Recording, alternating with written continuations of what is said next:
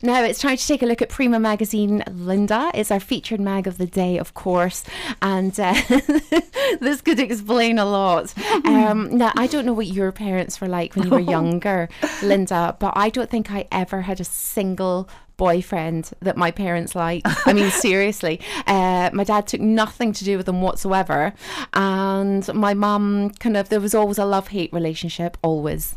So well, the one that it springs most colourfully to mind, because my mum and my dad were really very good with various suitors that I had, and there were so many, Jill.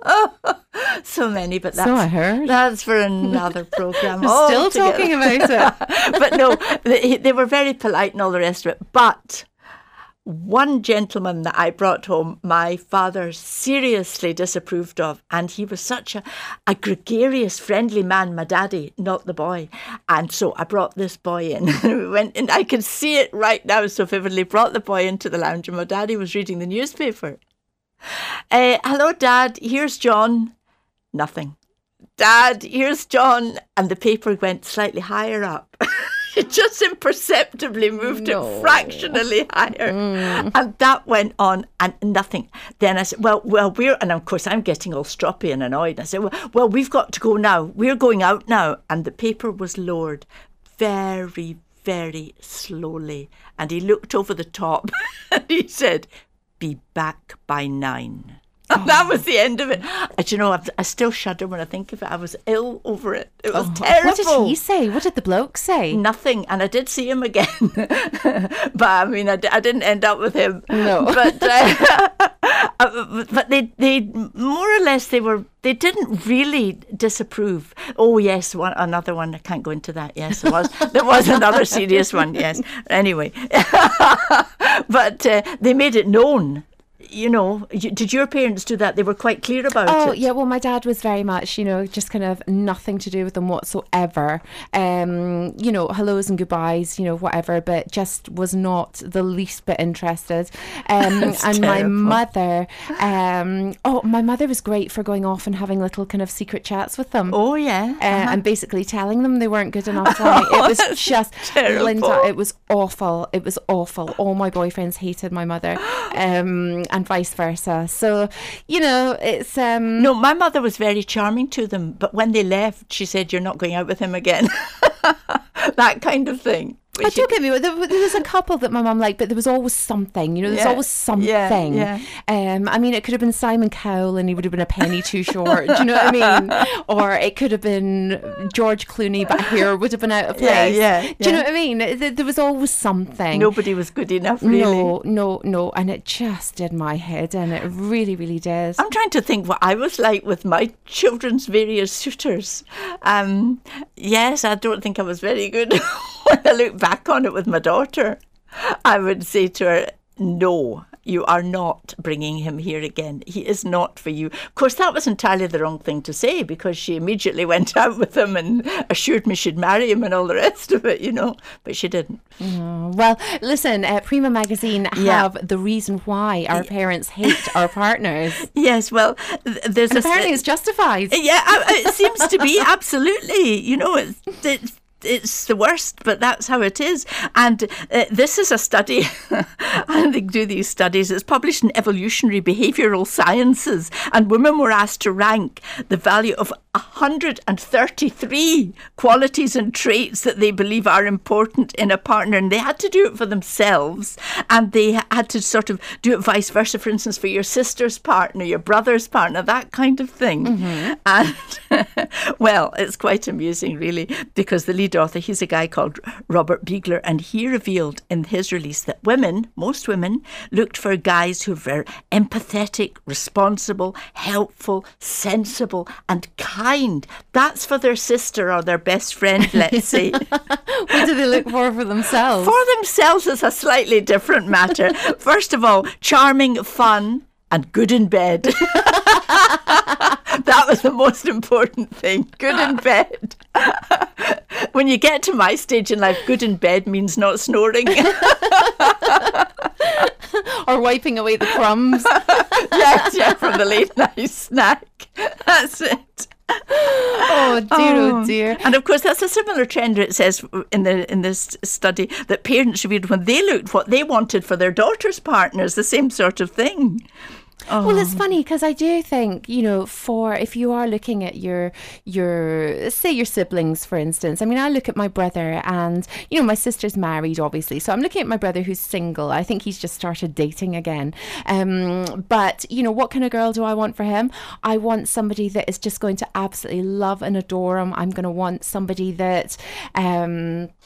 wants to kind of look after him. And I don't mean in that kind of female stereotype kind of, a wee wifey to do everything. But I mean look after his emotions, look after his heart. Somebody that's a good cook, because he's a great cook. So I don't want him doing all that. I want them to share it. Mm-hmm. And somebody that's good fun and has a good sense of humour and that can kind of handle him. Do you know what I mean? And he can handle her. But, if I look at for what I want for myself, I want a bit of excitement, a bit of fun, and somebody who's a bit impulsive about things, and somebody who likes to, get up and out and do things. But at the same time, somebody that likes to relax and kind of watch telly and stick your feet up and watch the soaps with me if I don't feel like doing anything. Well, you want an all-rounder, a bit of everything. That's right. That is what you want. That's what makes it fun and livable with. You couldn't have all sitting watching television, you'd go off your head. You couldn't have it all, let's go out tonight, another night, because you say, no, stop, I want to stop. So you need a balance. You need a balance of everything. I actually had a boyfriend years ago that, when we first started going out, we were out every other night of the week. And I was shattered, and I was too embarrassed to say to him, look, I don't usually go out and sort of, drink this much, eat this much, party this much. This is kind of, tiring, because it went on for a couple of months where we were just out every other night. It's too frantic. And he was the same. He didn't want to say to me, because he didn't want me to think I was, he was boring, and I didn't want him to think I was boring. And it wasn't until one night I actually said to him, do you know what? And I was sitting ready to go out, and I turned around and I said, do you know what? I really can't be bothered going out tonight. I'd really love to stay in. And he said, thank God you said that. Oh. Because I can't be bothered either. You see, you were both trying to do Impress what you thought the other wanted. Yes. Yeah, yes. never just suit myself. Well, as I say, you're saying about let's go out, let's do this, etc., etc. And I always say, one of my friends, for instance, they're just going on holiday this weekend, and they said, are you going away? And it's just this bit of excitement that we're talking about. And I said, look, if you want any travel brochures or anything, don't go to Thomas Cook's, Barhead Travel, or any other agency. Come to me. We have all the brochures you could want. We're not going anywhere. We're not doing anything, but we've got the brochures.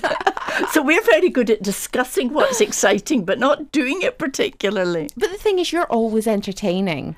A lot. I mean, you a bit. do entertain a lot. And that's just part of your makeup. You like doing all that kind of stuff. And you do the old, oh no, I'm put upon and blah, blah, blah. But I know you love it. You love it. You love it. You absolutely love it. I do enjoy it. That is the confession of the truth. But the thing is, I think it's always the kind of thought that, you want somebody to come around or you want people to come around. It's when you're actually kind of having to make that decision about what to cook, what to eat. That's it. And what to do. That's when it gets a little bit kind of like, oh, God, I can't be bothered with this.